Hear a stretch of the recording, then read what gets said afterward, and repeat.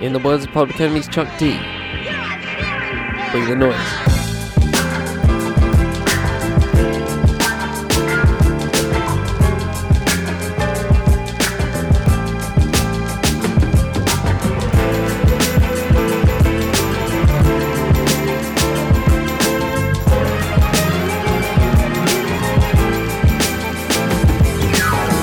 On the Fifth End Podcast Network, I'm Charlie Taylor, and this is What's Good. Welcome back, ladies and gentlemen. Hope you're all doing blessed. Interviews are back, ladies and gentlemen. Interviews are back in business. I haven't done an interview in so freaking long. I think my last one was Mr. Oren Major. Wow, episode 98, October 1st, 2020. So I haven't done one in a minute.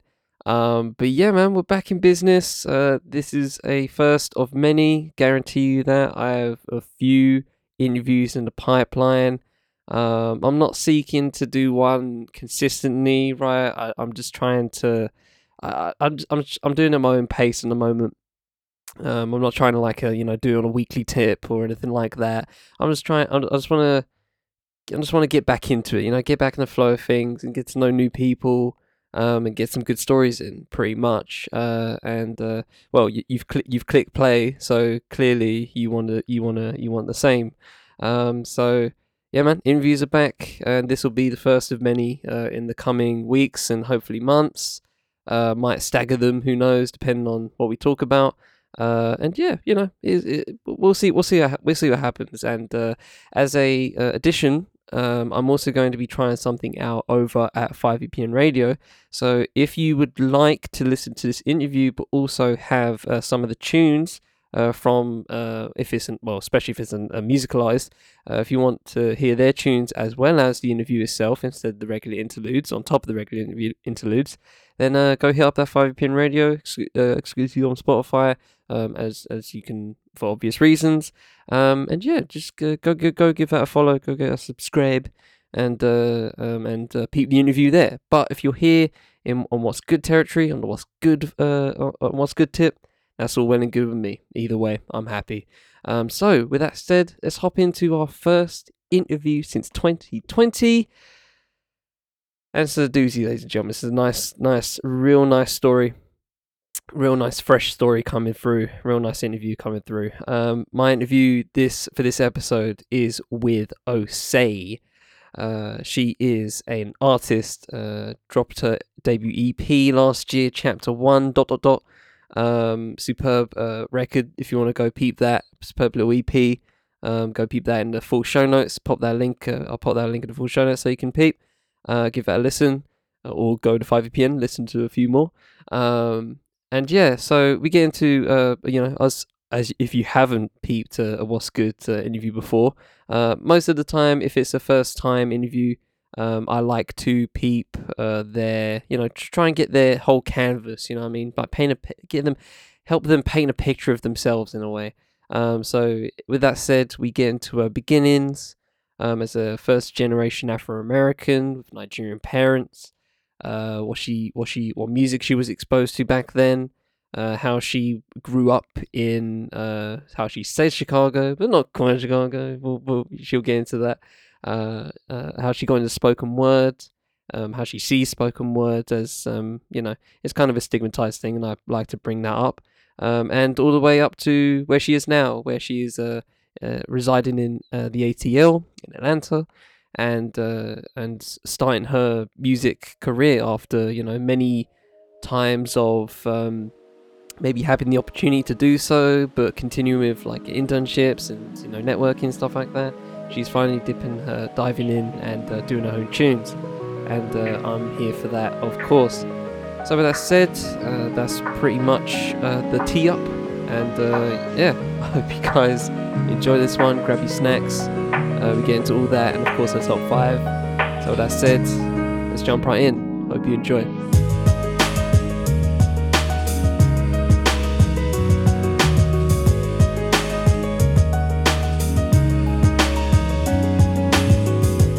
Okay, Miss Osei, what is good?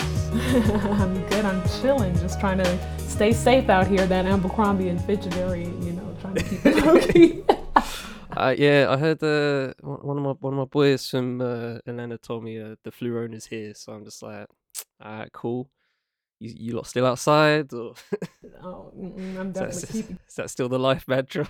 I'm trying to keep it in now because, again, all this craziness. I haven't. Thank gosh, I haven't gotten corona at all, and I don't want to start now. Knock on wood. We're gonna keep it cool, keep it tight, keep it right. So Yeah, no, I feel like we're a rare a rare entity of the people that haven't actually got it yet after all these years. right.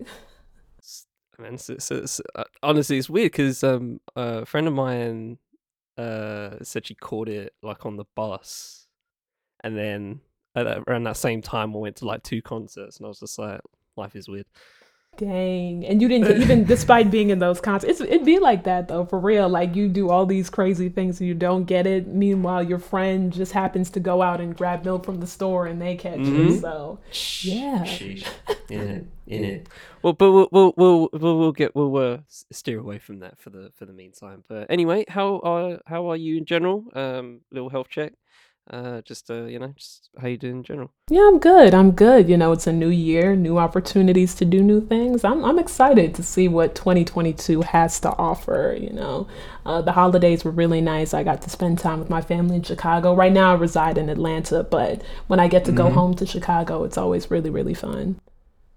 Well, that leads perfectly into the first chunk of questions I like to give, and just to see how much detail the person being asked puts into it. So we begin where we always begin, with the beginning. That's way too complicated, but anyway, where were you born? What was life like for you growing up, and what was your environment as you grew up? Ooh, okay, Barbara Walters. So Funny I enough, no one's ever called me that. That's listen. You're welcome. You're New welcome. nickname. You're very welcome for that. Hollywood. But I grew up in the south suburbs of Chicago. Even though I claim Chicago, people usually don't know what suburb it is. So I gotta claim Chicago by nature. Right. But I grew up Yeah. in the south suburbs, Country Club Hills. Both of my parents are Nigerian immigrants, and they moved in like the 80s. Well, my dad had been in America for a lot longer, but my mom Right. had moved with my dad. She came to America from Nigeria in about the late 80s. And yeah, they raised 3 kids. I'm the middle child, and it was a very cool household. Obviously, it's a bit difficult to kind of traverse the first generation American kind of experience. And I'm sure a lot of, first gens can kind of relate to that, feeling like you don't always necessarily feel like you can conform to the American experience because you're not truly American. But then when you go to Nigeria, they like, nah, this is an American kid through and through. But I had a great childhood. I was very musically inclined. I loved anything regarding music. I loved 90s and 2000s, like TLC, Aaliyah, Eminem. Those were kind of my big inspirations. So listening to their music kind of played a big part into my, I guess, creative outlet. Just being able to kind of, I don't know, sometimes where my words fail, music kind of helps me to tell my story in a different way. It allows me to be whoever I want to be. If I don't feel confident, I can tell a story and be the most confident, cocky girl I want to be. And I think that's what I always loved about music. It actually started off with poetry, and then from poetry, it became rap, and rap became I was always doing little jingles and creating little things in my head, and that kind of inspired the musical and singing aspect of my creativity. Okay, that's good. There's a lot of stuff to dig into there. I'd like to begin with the prior stuff in terms of Nigerian parents and first generation African American. I find that extremely fascinating, just from a I guess a lifestyle standpoint, because I feel like there's a lot of people, I assume, that, like you said, probably have that kind of stuck in the middle kind of a way of going about things, to no fault of their own. Sense of, I guess, belonging in some sense, where it's just like if you don't fit in here, you kind of don't fit in here, kind of don't fit in there. Do you fit in anywhere? Constantly asking that question about yourself, and I feel like that's a lot of identity questioning you give yourself at that point. But let's not make it a just psychiatry session, psychologist session for you. No, but I mean, it's just one of those things because, as a kid, everybody wants to fit in. Everybody wants to be accepted. Sure. And when you have the craziest name, obviously I love my name, but when it's like the longest name of all the names in the, when you have a substitute teacher and they pause for a second, they're like, oh boy, here we go. Things like that. It's like, oh, great. I just want to be in the corner. Obviously, the older you get, the more you appreciate it. But sometimes you do kind of have those identity crises of where do I fit in? What does this all really mean? Why can't I just be an American kid named Sally or whatever the case may be? Sally. Yeah, I hear that. Luckily, my name's pretty white from a general standpoint, so I'll take that. But it doesn't really work when applying for jobs. Funny enough, so don't know where that is. What that it is.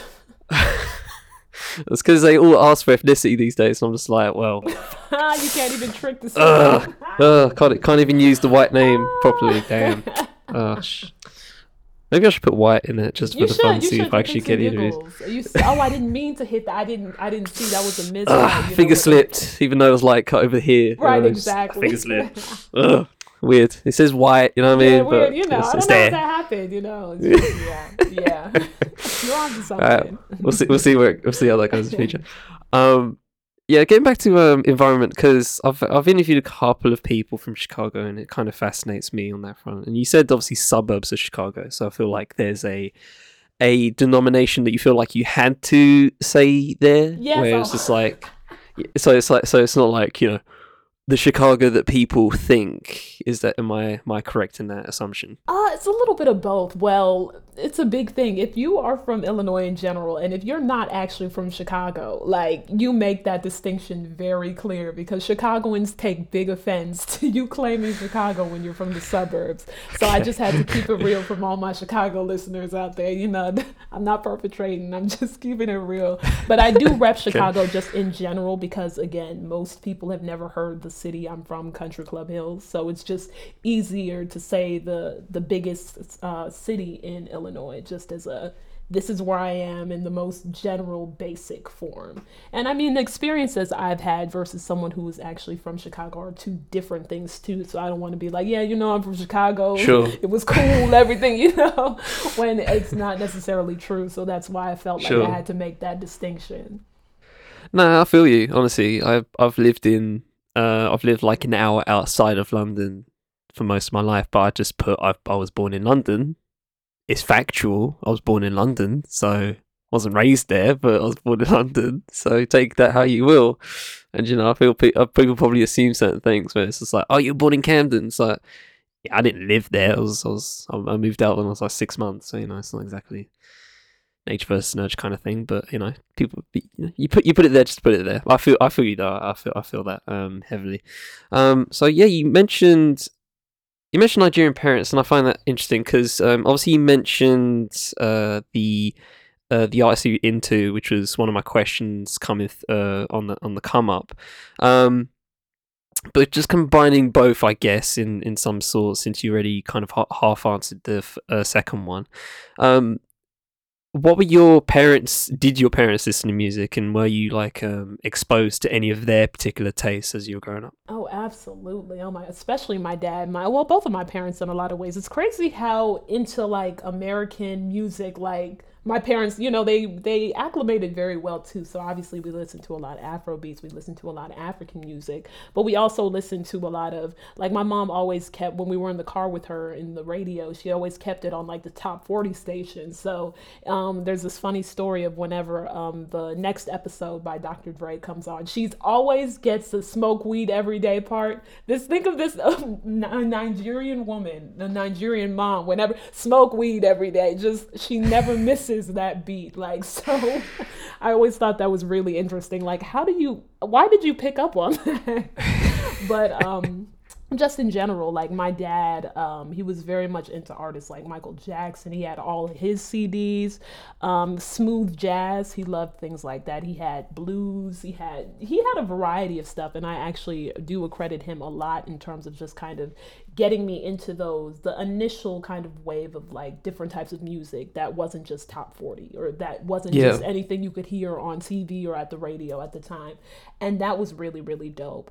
And my mom too, she listened to, I guess, a lot of top 40, a lot of pop, a lot of just again anything that was really on the radio. But even too, she played a lot of her Nigerian. And I'm mad I'm blanking on artists right now because I would say some, but I'm like, oh, I can't.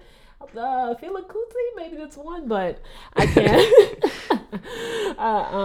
But yeah, they both of them kind of exposed me to a lot of different music. I think my biggest influence, though, in terms of who kind of introduced me to music was my brother.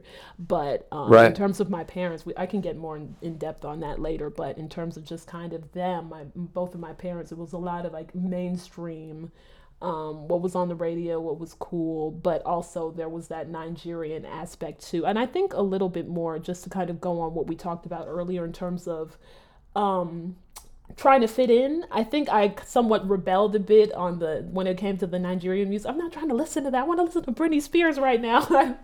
Again, for me as a kid, it's like, okay, I don't want to stand. Let me just listen to what's going. Even though those were the things I liked too, I think I subconsciously I tended to rebel against some of the things that made me again different, just because it was like, well, I'm here, let me American kids listen to this, so that's what the vibe is. So No, that's good. I feel like some people, and I'll put myself half in this camp, where you have an urge to just like discover on your own and to find your own tastes. I had that. I don't know if it's late or early, but I had that around when I was like 14, 15, probably a little bit earlier, where I was just like, okay, I've been exposed to, whatever was charting, whatever my sister rated, which was mainly just like 90s R&B and stuff like that, and what my pops listened to, and he had a decent, still does have a really eclectic taste. I kind of take from to this day. So it's interesting you say that. Be sure to send me a Nigerian playlist. I want to see what Nigerians saying on that front. shout to King Yens, who sent me a Congolese playlist after our interview, and that was a true education, because I never listened to Congolese music at all, and it was very fascinating. when you listen to music from different places, it just I guess because I'm so used to hearing it, I don't realize how different and how diverse and because they have different ways of doing things. They don't just follow the, hook, verse, hook, it's not like there's so many different kind of ways they go about creating that I didn't even realize at the time. And I hate how closed off I was back then, because I definitely could have included more elements of what I heard to my creating right now. Yeah, exactly. That's exactly. I agree with that wholly. You mentioned your brother put you onto some stuff. Like, what was he into on that front? Oh man, what wasn't my brother into? Like listen, everyone knows those LimeWire days. I hope I'm not incriminating. If I'm incriminating, definitely take this out of statute of limitations got there. Statute of limitations got there. But yeah. I think every kid from like the early 2000s was downloading everything they could. And my brother, he was like an anthology of just music. Anything he could get his hands on, he had, from old school hip hop to new age to the mixtape days to R&B, everything. So he played, I think in terms of just influence, he played the biggest role in terms of just my artistic and creative, in terms of finding music that really influenced and touched me. So I would be looking at all the songs he had, and I would just find to pick and choose what I liked. And initially, at first, it was R&B that really, really kind of appealed to me. Artists like Aaliyah and Genuine and Usher, I wanted to learn more and more about. And that's kind of what got me interested in like R&B is like my favorite. I love R&B, and I love hip hop too. But R&B was kind of that first like, whoa, what is this? And you kind of mentioned about finding your own sound and style. So I think I was around your age, like 14, 15, when it hit me. I was in school one day and someone was like, what's this song on the radio? And I was so used to hearing these songs on the radio, but I never associated an artist with the song. You could hear I don't know what was a poppin' song at the time, Laffy Taffy, and not realizing who that artist was. So I had to go home and I was like, who are these people that I'm listening to? If I like them, why do I like them? And what songs, let me find the history of this artist. Like, okay, yeah, I like this song, but what other songs do they have on their catalog? And that's kind of what led me to my own kind of self-discovery in terms of, okay, these are the artists I like. These are the reasons why I like them. I love this album. Maybe this album wasn't doing it. Maybe that third, so that kind of really helped me, and my brother kind of introducing me to that lane, because he had so many different art, tons and tons and tons of artists I could go through and decide for myself, like, okay, I like this, I want this. If I didn't have it, I would tell him to download it. Gave our computer aids, but again, it was all worth it in the grand scheme of trying to find those songs that would eventually influence my creativity. So.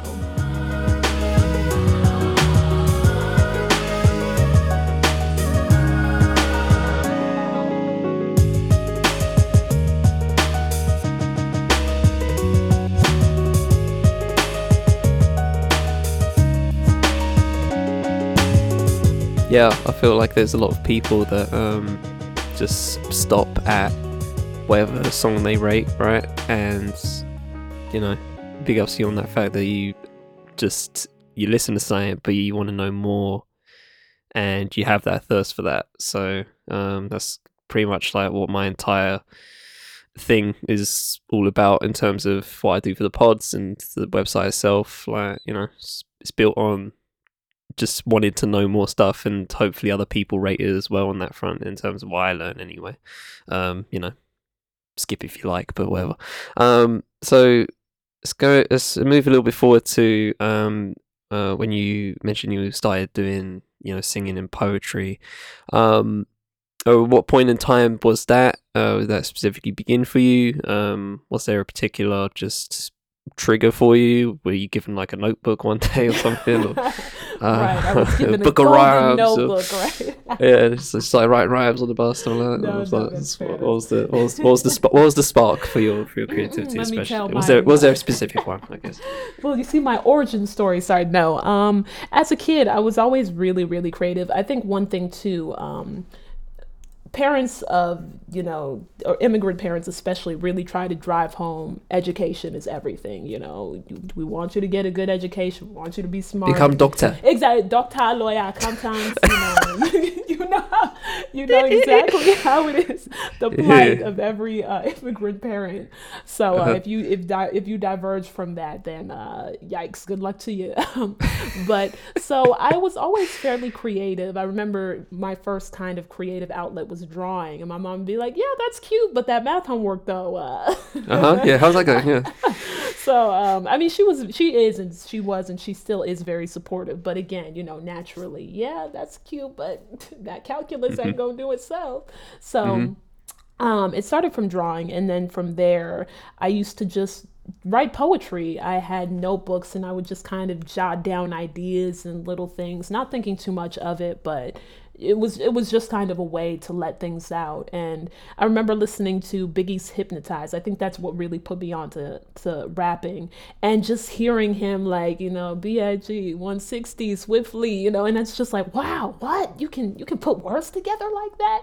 So when I would write poetry, I would try to kind of copy some of that same rhyme scheme, and, putting, not just following the A-B format, but just seeing, okay, maybe I can say this and this, lyrical, spiritual, individual, criminal, and that's kind of how I would make my poetry and make it, I guess, a little bit more interesting to myself.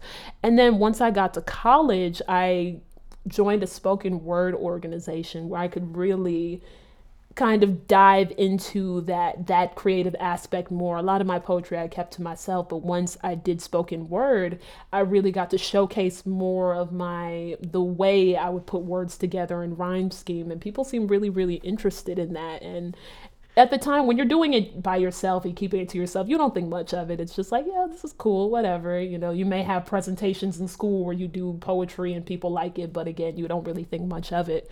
But Word really, that was the name of the organization in college that I started doing spoken word, Writers Organizing Realistic Dialect. But that kind of showed me like, wow, okay, this is something interesting. This is something special. Some of these people can't keep up. No, I'm kidding. Everyone was really, really dope. But just seeing how other people would construct and create, that really influenced my creative outlet. So I just really dived deeper into that. And then in terms of singing, I'd always loved to sing. Even as a kid, my mom said as a baby, I was just singing and wailing, whatever. So that was a big thing for me. But I would always come up with little jingles. I think we all do that, just coming up with little songs and not thinking too much about it. But I'd always loved singing. Even when I'd play piano, I'm not that great at it, but I would sing something to it I'm just not playing, but adding a little spin to it. But I always felt like I was better at rapping and spoken word because I had done that longer and I perfected that craft a little bit more. But I always loved singing too. That just kind of happened to be something that I do on the side. And once I graduated college, I knew music was something I still wanted to pursue, even if it was like a side hustle or whatever the case may be. And I really tried to lean into it more once I graduated. I don't know if I'm going too far into the... That's all good. We'll backtrack. It's fine. Okay, cool. Keep cooking. So, once I graduated, I reached out to a couple of different people just to see if I could, hey, I do a little bit of rapping. Maybe this might be helpful to you. And there was a few small like labels or folks, a couple people like managers or whatever, who were looking for writers to write for their artists. So that was kind of my first experience of being in the industry, I guess you will, if you could call it that. But the thing with that, writing for other people, that's exactly that. You're writing someone else's experiences and you may not necessarily relate to, okay, this guy's in the city, he hustling, he's struggling, and I'm like, I'm from the suburbs. I don't I don't know much about that lifestyle. So that's where it was like, okay, let me try to be a little bit more authentic into my story, and that's kind of what made me, help me build and storytell on my own. Just to kind of wrap up, I know I made that question extremely long, but I wanted to be as thorough as I could be in regards to answering it. But no, that's wonderful. It's wonderful. I love Cook Sesh on that one. So I have to ask, was it just was it your mother said you were good at singing when you were younger? Was that not just melodic crying? And it was just like no, that's how she treated it. She didn't say it was good. She was just saying you were just wailing. She was like, you didn't know what you were doing, but you were doing it. That's something to, I guess, something for future parents to just like, yeah, you weren't crying a lot. It's just melodic. You're a hater though. Melodic crying. You were hitting on baby Elsa. Okay, whatever. I had to ask. On the spoken word front, that fascinates me because I know a couple of spoken word people. Every time, I feel like spoken word's kind of got that stigma on it where the most notable people, as it pertains to spoken word, are always just like how shall I word it? There's a negative connotations to them, right? Where it's just like, he's corny, like it's not so unless it's just, and the way they TV shows portray it, and it's just like it's just got that really herky jerky kind of just flow to it. It's just like this and this and this and this. It's like. That's not how it goes. But I wanted to ask for you to, I guess, remove that stigma for me, if you can, and just describe how you approach spoken words from the creation of whatever you were writing to your performance of it. Yeah. First of all, we were dope. No, but I think what was beautiful about being in that organization was that everybody had a story, but yet when we all would tell our stories, it was very authentic. It was very real, and everyone just wanted to support each other the best way we could, given the tools that we had. So the thing is, we had people who would sing, or people who would rap, and people who would, everyone had their thing. But when we came together, maybe I would work with a rapper or some type of artist who has a completely different experience from mine. And we would find ways to tell our story in a way that was cohesive, but also honest, even if, again, my experiences may vary a lot from the person I'm working with. And I think that's the beauty, and that's the thing they really don't talk about as much, kind of this camaraderie. And I guess when I see the spoken word in the media, it's very just, like you said, da da da da da da da da. It's very just, or they just focus so much on lyrical. It's so much more than that. I think when I think about that experience, I don't necessarily think about the performances I have, but more so the relationships that I was able to build with people who were at the same, because it was in college, so everyone's kind of going through the same thing. Everybody's at the same walk of life. And being able to tell stories, relate, feel different types of, people were going through a lot of different things. And it was, I don't know, it was very cathartic for me. My whole life, I was always too afraid to share these experiences that I was dealing with because, again, I'm quiet, I'm shy, I'm this, I'm that. And being in that organization was the first time where I could really, I didn't know it at the time, but it was kind of the genesis, the nexus of OSE. Being able to tell my story in a way that I felt like was interesting enough, and people seemed to be really receptive towards it. But even if they weren't, everyone was still very cool. And it was just a place to allow me to workshop ideas. It was a place to allow me to be in a creative space. Because again, it's not as easy to do that when you're an adult. Everybody's living their life, doing their own thing. But this is a place where everyone's dedicated to helping each other grow and be better.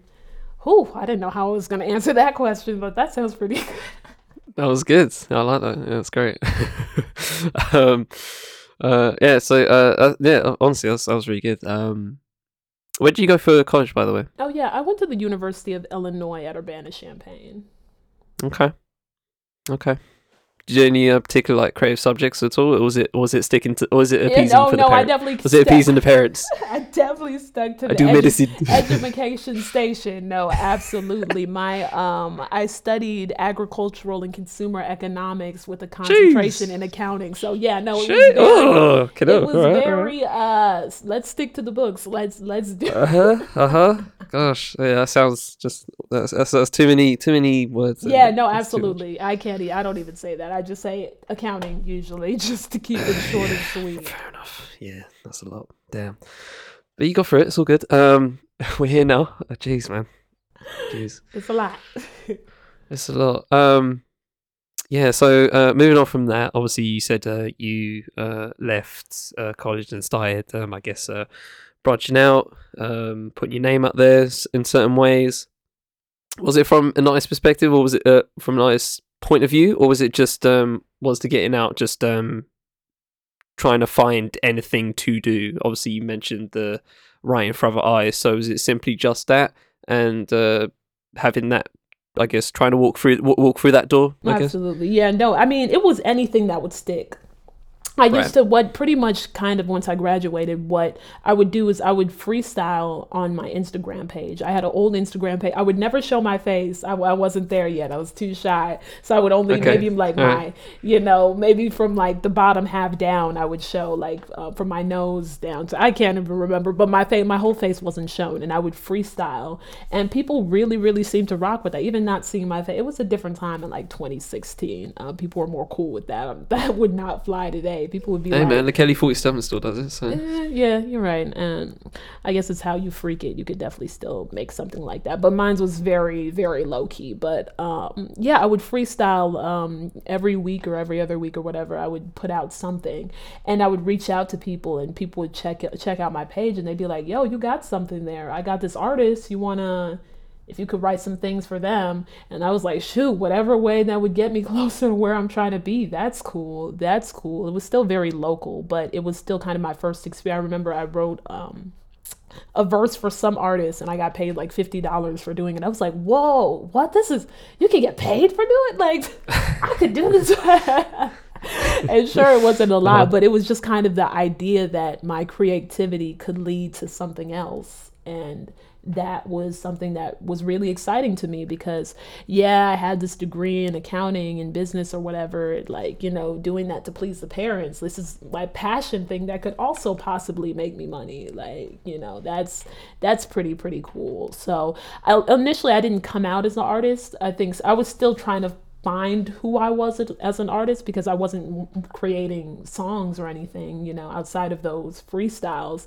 It was just kind of to showcase as a female, as a rapper, hey, I can spit, I got some things to say, use this as you see fit. I think deep down inside I wanted that to be seen to be an artist, but I think, I just kind of had this wall there to protect myself as well as like, I'm just here doing whatever. You may not see me as an artist, but I sure can spit, so I could be like a songwriter. So I think inadvertently I was trying to protect myself too. But yeah. Okay.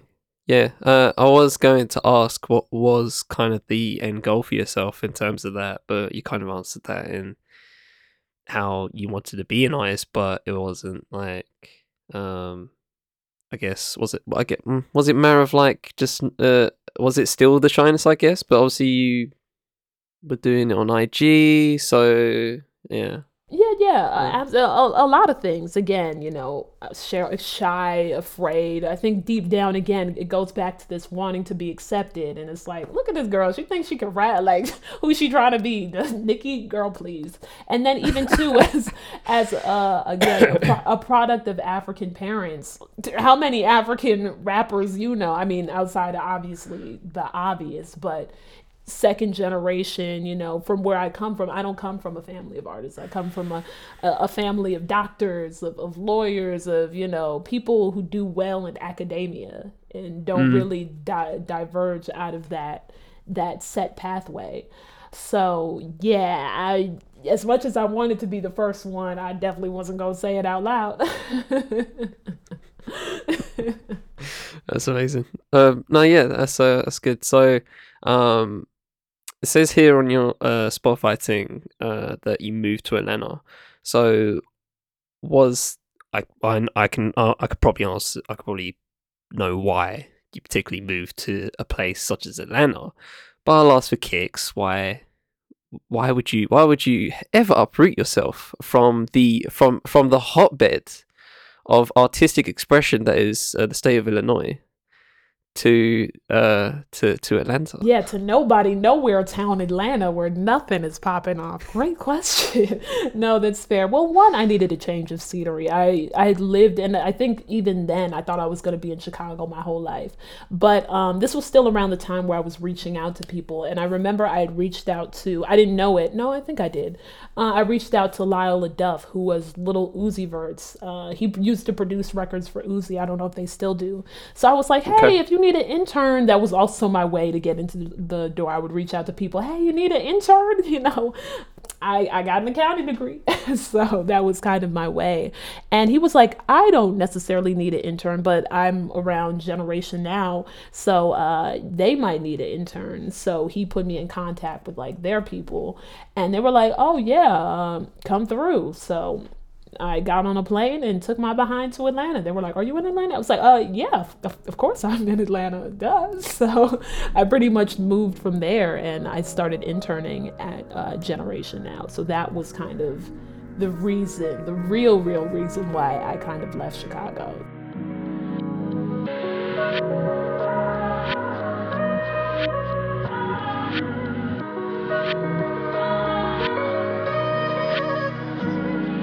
So at that point in time, I guess, would you consider that a firm footing in terms of where you're at, since you have I don't know. So the term intern is different here. People think, so I'll try to. Fair. No, that's a great question. People think because I interned there, like, oh, let me just slide DJ Drama. I barely had contact with Drama. Like, as an intern, we were like cleaners. Like, I'm not saying this to crap on the experience. I still very much appreciated the experience because I got to see, You got to see the insides of Oz, essentially. You got to see how the inner workings of a studio happen and what goes on. And you get to see a lot of people who be perpetrating. There'll be some people on the gram like, yo, I'm a major A&R for so-and-so, but they really just, they just a cousin of someone else. There's a lot of that. Relationships. You got stories, huh? Man, I got stories. But the main people at Generation Now were really cool, so it's nothing about them at all. But yeah, no, I mean, we pretty much. I guess it depends on how you position yourself too, because there was an intern who was in our class who was signed, not necessarily to Generation Now, but who signed through to their like subsidiary essentially. Because at the time, I just, if I could go back in time and just do things different, I would. But once I remember at the interview, one of the A&Rs was like, hey, if you position yourself well, you can be like an artist. We're about to sign so-and-so, like if you figure it out. And this was still around the time where I'm still discovering who I am as an artist. I don't still have music out. I'm still shy when people ask me about my music. Hey, can we hear some? Well, my dog ate my hard drive.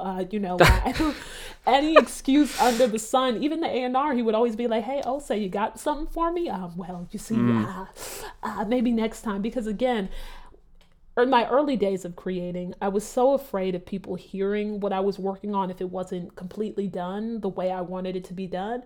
And when I used to go to the studio, you only have so many hours that you can record for, that money adds up. So you record what you record and you get out of there. So I hadn't perfected my craft for real. So I never really showed him a lot of the stuff that I could do. So anyway, I didn't position myself in a way that could have helped me down the line. I mean, I still have I connected with a lot of the interns who were doing a lot of things, but in terms of like, oh, let me just call up Drama, me and him were like this, no.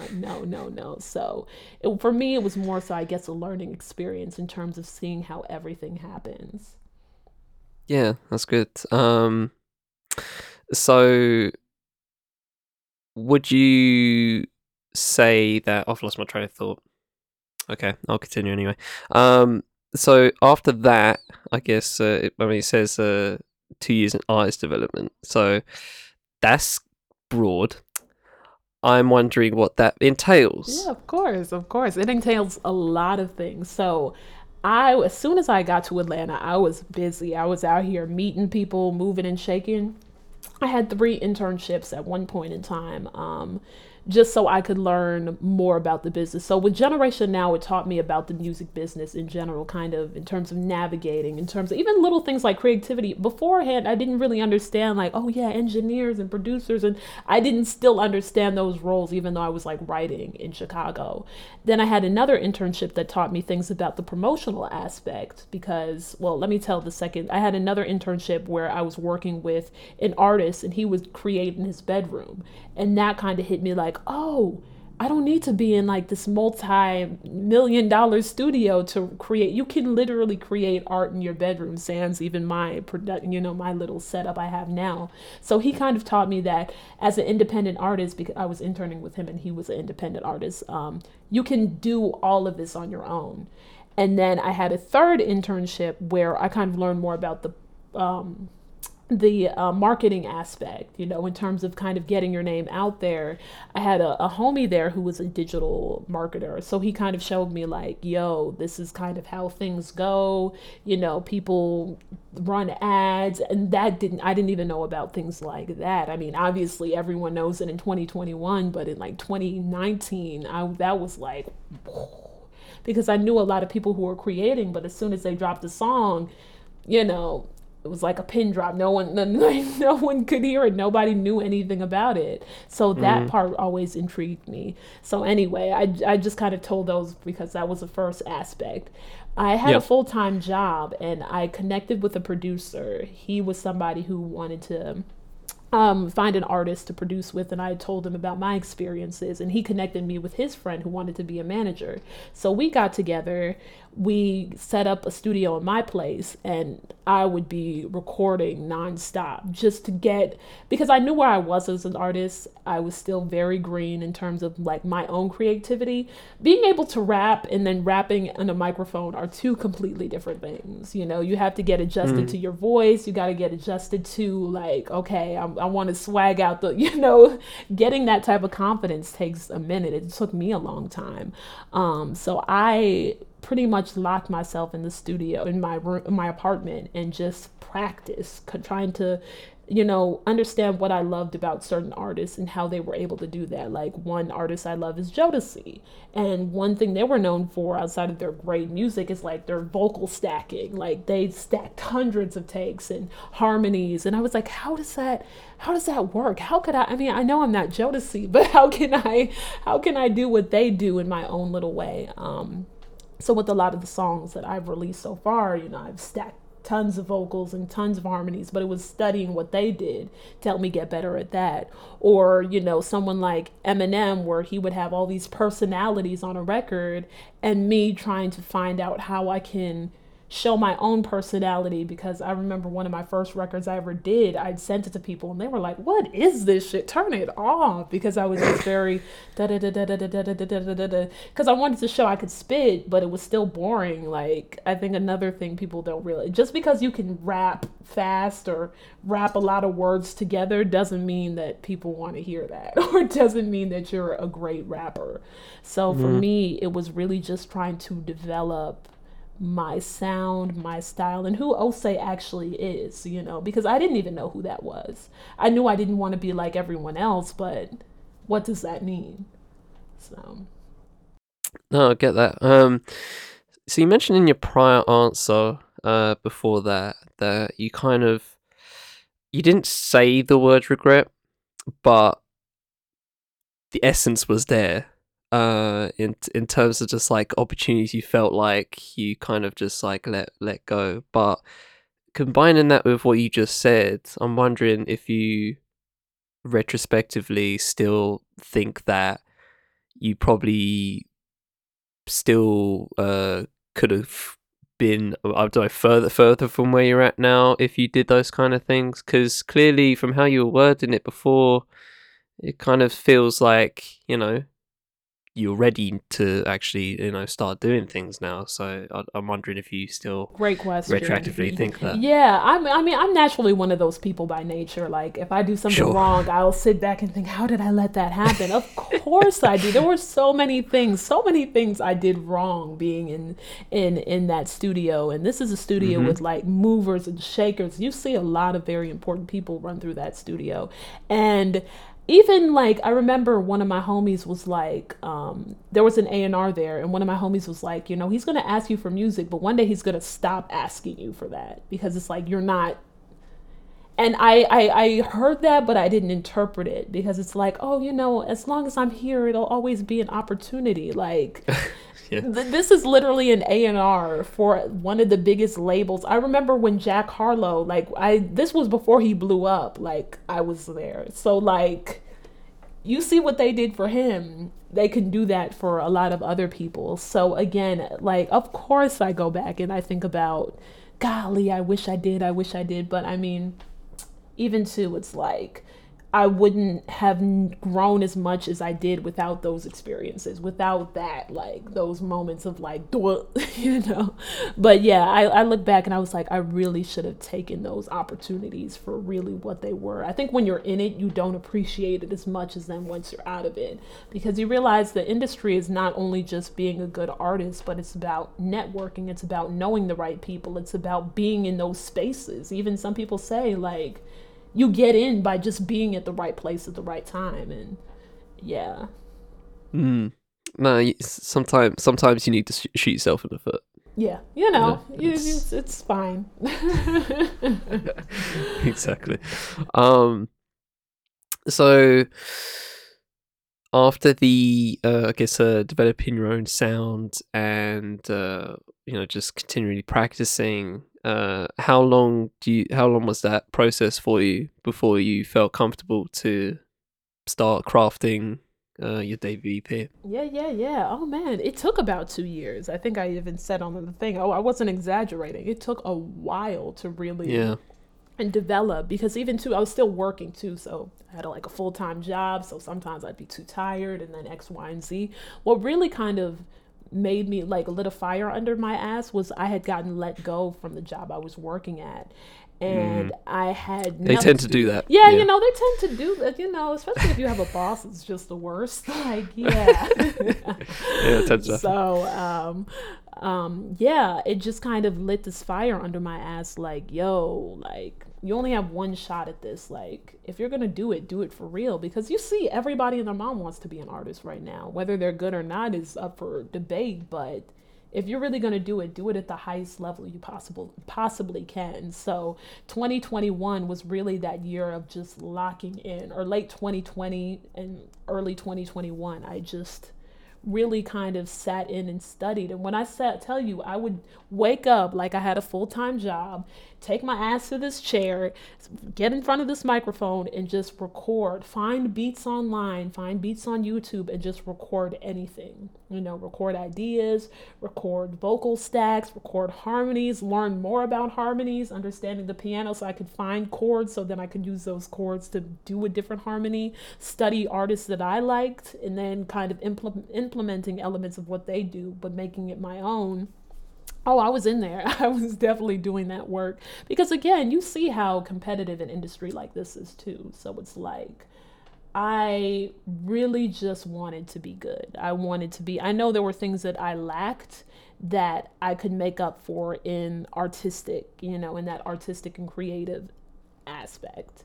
So that for me was really, really why I wanted to just hammer in and just do this right. Because, and I think a little bit of just being a Nigerian and not trying to disappoint anyone, you want to do everything at the highest level. So even if my mom happened to stumble upon my music one day, I would still want her to be like, what the, I mean, it's fire though, but like, what? You know, my daughter's a rapper? Like, what? But hey, it's cool. So, you know, deep down inside, I just want everything that I do to at least be good enough for me. So Yeah. Does mom not know you yeah, rap? mom still does it. You know, she'll stumble upon it one day. Really? She does That's not fascinating. know, but I'm sure deep down inside she knows what's going on. She's been to my bar, she's seen the setup, and she's like, "What?" She's even said things like, "Oh, how's the music going?" But I don't think she understands the extent in which it's going. Right. Yeah. I mean, at least she thinks it's that and not like, I don't know, ASMR or something. Yeah. like that, Right. you know? Right. Hello, Alexa. But yeah, all right, let's I guess jump into what is chapter 1 and what came from all that.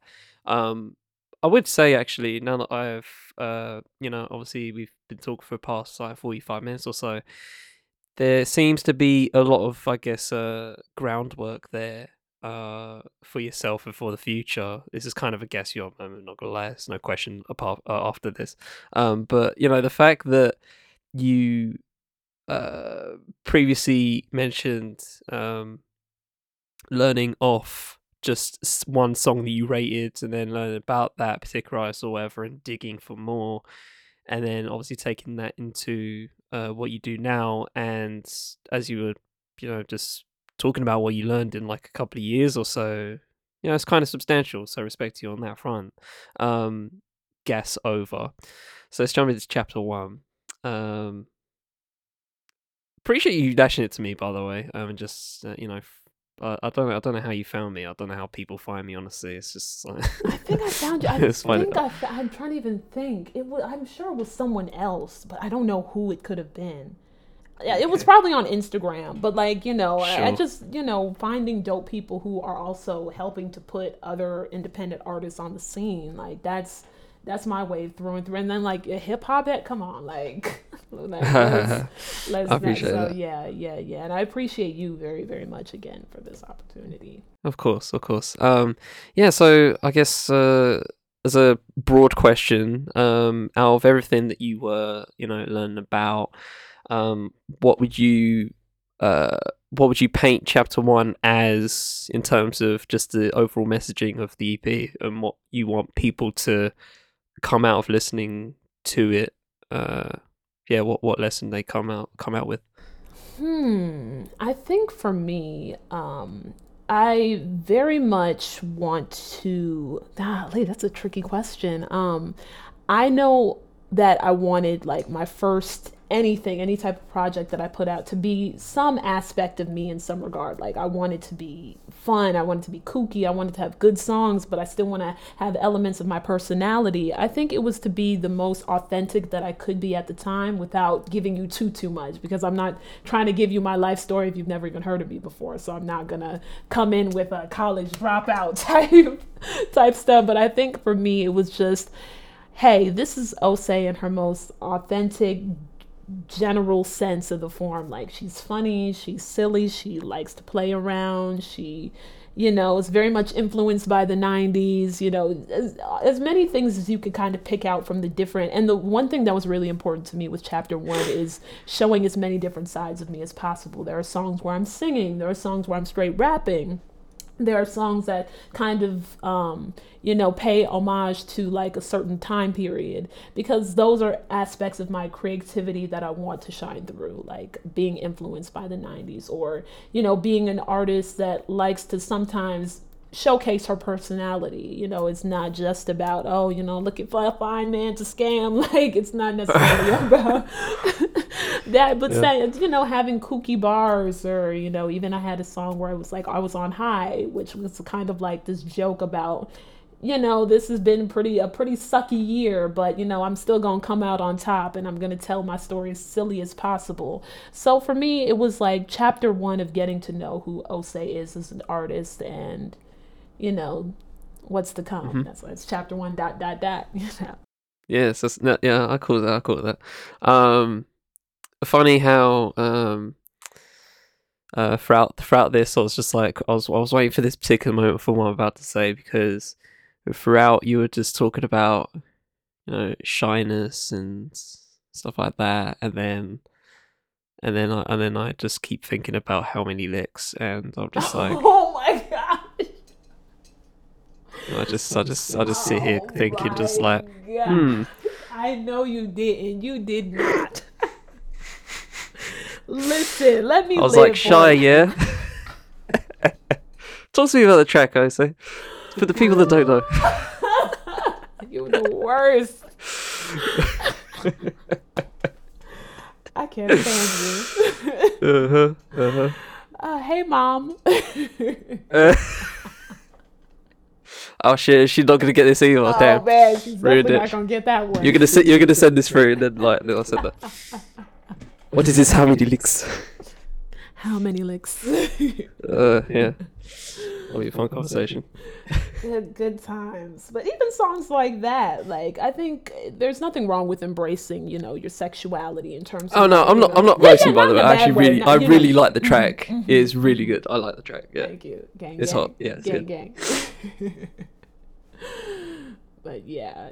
Oh yeah, no, that's definitely one of my more scandalous songs I have. I love that song. When I heard the beat, I knew instantly what I wanted to do with that. But yeah, I wanted to embrace every aspect of myself, and even like with my womanhood, and it doesn't just have to be, because one thing I don't like with like certain female artists who feel like, okay, I'm different because I don't rap about sex. There's nothing wrong with that, like I have no problem with rapping about sex. I have no problem rapping about the world at large, because again, as people, we have so much to bring to the table. It doesn't just have to be super duper political or super duper sexual. Yeah. So for me, I just want to embrace everything, the things that would make my mama blush, and the things that she would sing along to. So yeah.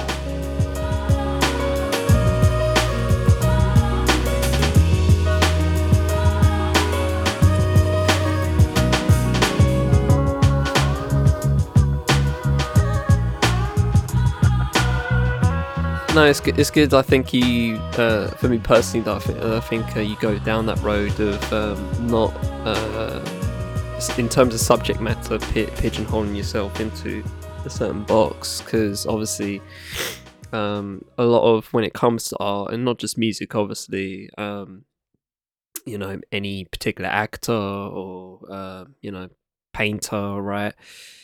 People usually want the one thing that they're good for, that people think they're good for, and they're just like, oh, I just want you to do comedy, or I just want you to paint flowers and stuff like that, and sometimes, and this is obviously the case in a broader sense of hip hop history, it's either super sexual or conscious, quote unquote, right? Whatever, whatever that means. So, you know, they come with different visuals and stuff like that, and obviously helps people to, helps in I guess some ways in negative fashion to just like tell them, oh right, you're that person. It's just like, no, I'm still me, but you know, regardless if that artist comes up on my related artist page, then you know it doesn't make it as if I'm trying to be them. I'm still, yeah. It's weird how people come across like that, and that's, you know, I don't think people I think people subconsciously most of the time go down that route, and they just, you know, put it in the two boxes that most women in hip hop especially go down, to no fault of their own. But it's good that you're at first step not trying to trying to have feet in several boxes and not just the main two, especially. Yeah, I mean, like you said, it is really unfair, especially because there are so many men you could say the same thing towards, but it doesn't apply for some reason or another. I just don't get it. So can I tell you how many times this past year, especially, I've been doing my other podcasting in Digits, and we go through a particular artist from like back in the day, and it's the first time I've ever spun their entire discography and stuff like that. And the increasing notion I get for a lot of the time now is just how many dudes I just don't want to hear sex bars from. Right. 97% of dudes in hip hop cannot do sex bars at all, and it pains me. Like, who is this for? Can't be for women. Can't be for men. Who is this for, my guy? Who is this for? No, big facts. Big facts. But again, you know, everybody's just trying to do what they think is going to make them accepted. So, yeah, let's do that. Yep. Big facts. Exactly. You feel me. So I guess the easiest question coming out of that is, what is it? When's chapter 2? What is what? When's chapter 2? Ooh, that's a good question. Even as I'm, you know, continuing to create, it's a tricky thing. It's just, what is next? You know what I mean? Like, what do I think? Because I create for me, but of course, you know, you want to create so people will enjoy it too. So it's being able to be authentic, but it's also being able to still be creative and still be interesting. Like, I think that's the big thing that I learned the most about during my time during artist development, is just, how can I make this interesting? Or how can I make this somebody wants to listen to? Catchy, like catchiness, because that was always something I loved as a kid, like listening to someone like Britney Spears. I remember she was like one of my first favorite artists because, you know, that Baby One More Time is so damn catchy. And for me, I want to be able to have that, incorporate that element of catchiness, authentic, real. Chapter 2 can be a multitude of things. I've been playing around with it so much, of like, what would that look like?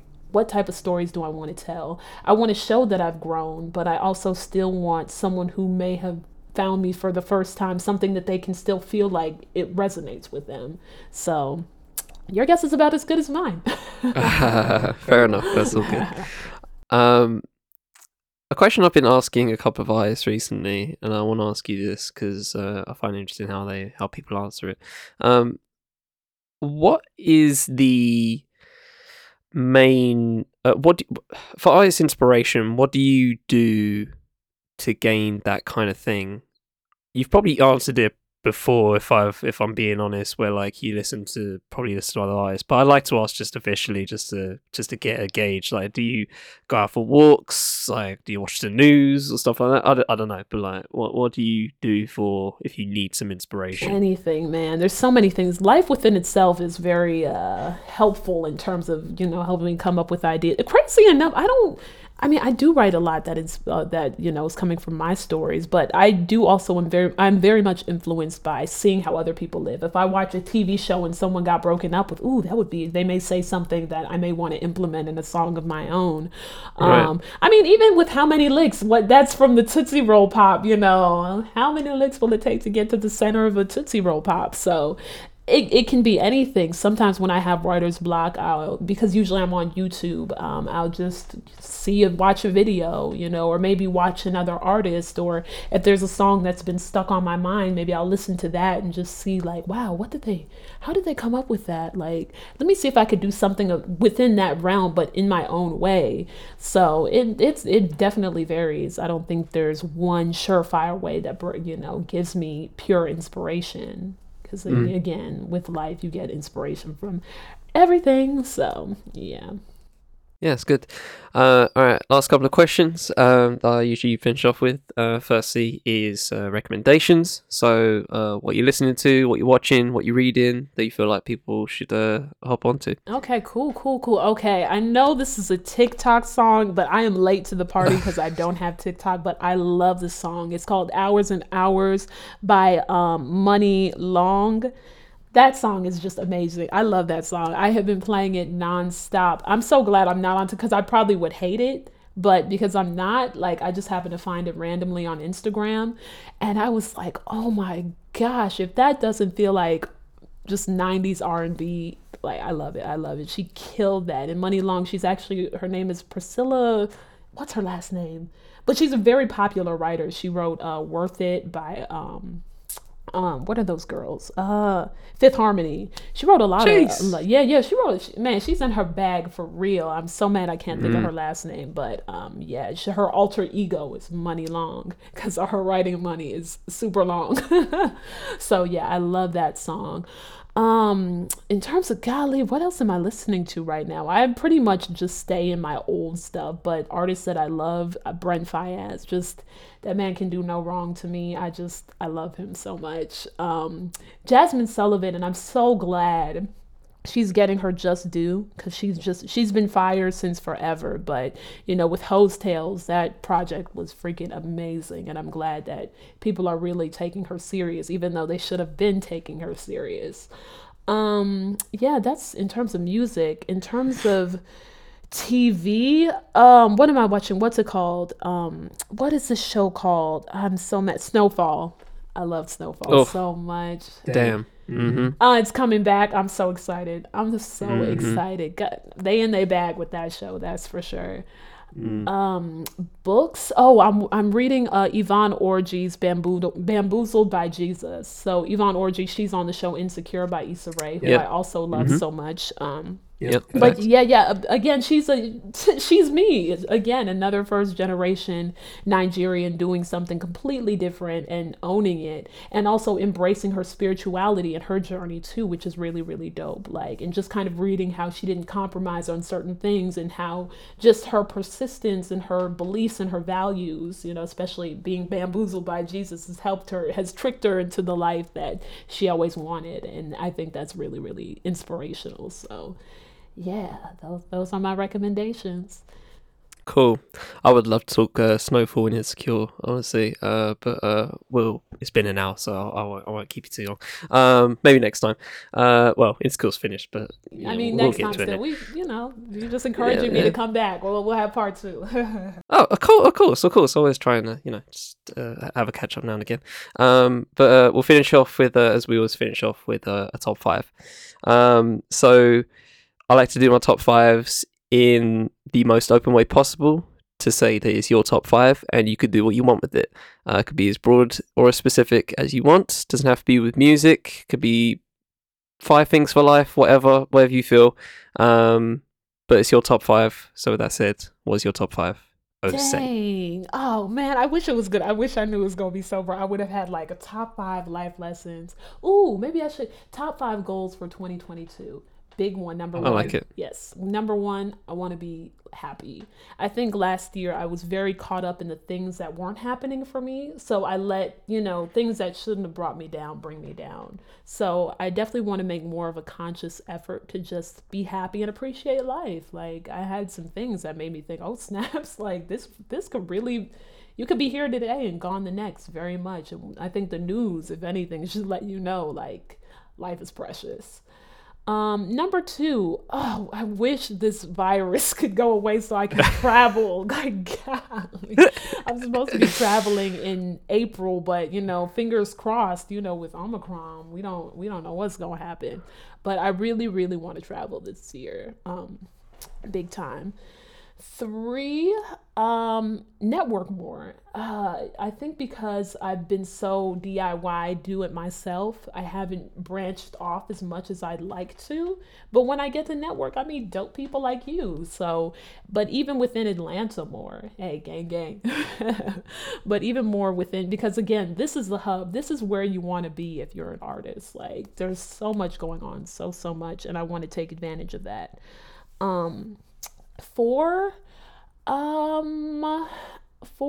I would like to try something new. I don't know what it is, but I want to do something that scares me, something that opens my mind. I don't know. Like when I first got here, I used to go to like karaoke bars and open mic nights by myself just to develop my stage presence, and that helped me. That's smart. Actually, and I want to go back to. I want to go back to that so much. Walk into a karaoke bar, yeah, especially karaoke, man. You really know how to command an audience, whether you like if you're good or bad. Because I definitely had those nights where I've just been singing to the back of people's heads. That's very humbling. That's smart. But if you can engage, and that kind of showed me like, yo, if you can, if you move a little bit and you rock this way or that way, like people naturally want to root for you. It's just you have to give them that reason. Like if you just being boring, no one's going to check for it. So you learn a lot from that. And even too, my confidence from that would translate over to other aspects. Like I would be at my job and, presenting something in front of like my peers wasn't as daunting because the night before I was singing to a bunch of strangers. So I encourage any artist who hasn't had shows yet, like I haven't, to do stuff like that because it really helps you to kind of build that foundation. And I want to do that more. And then number five, spend more time with family. Again, because I'm here in Atlanta, I don't get to spend time with my family enough. And even like when I was in my early 20s, I was a terror, especially to my mom. She would call and I just kind of look at my phone and push it off to the side. I'm sorry, Mom. But now the older I get, the more you just start to value and appreciate your parents and your family more. And I love my family more than anything, even despite whatever challenges or things we may have gone through. So definitely really value and spend more time with them. If I could give my mom the world, I would. So that's what we're working towards. That's great. That's amazing. Top five. If you want a suggestion for trying something new, I've been told by many an American friend that beans on toast is a weird thing, so go for that if it scares you.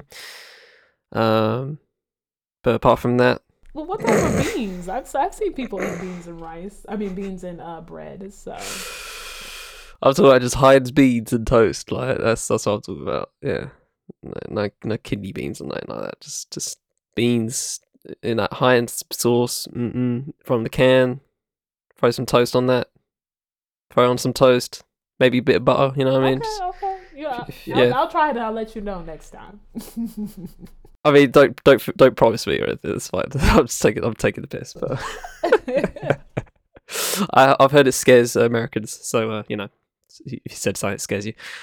Beans on toast. Ladies, with that said. With that total derailment by me, amazing top five. I would say it's been a pleasure having you on and learning your story.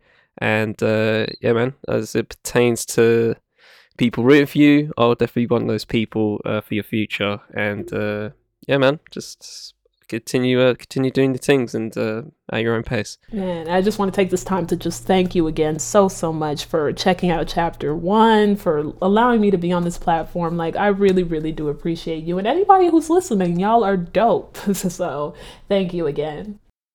Much love. All right. Well, I'll see you. I'll see you when I see you for chapter 2 of this interview, and hopefully the EP Monday.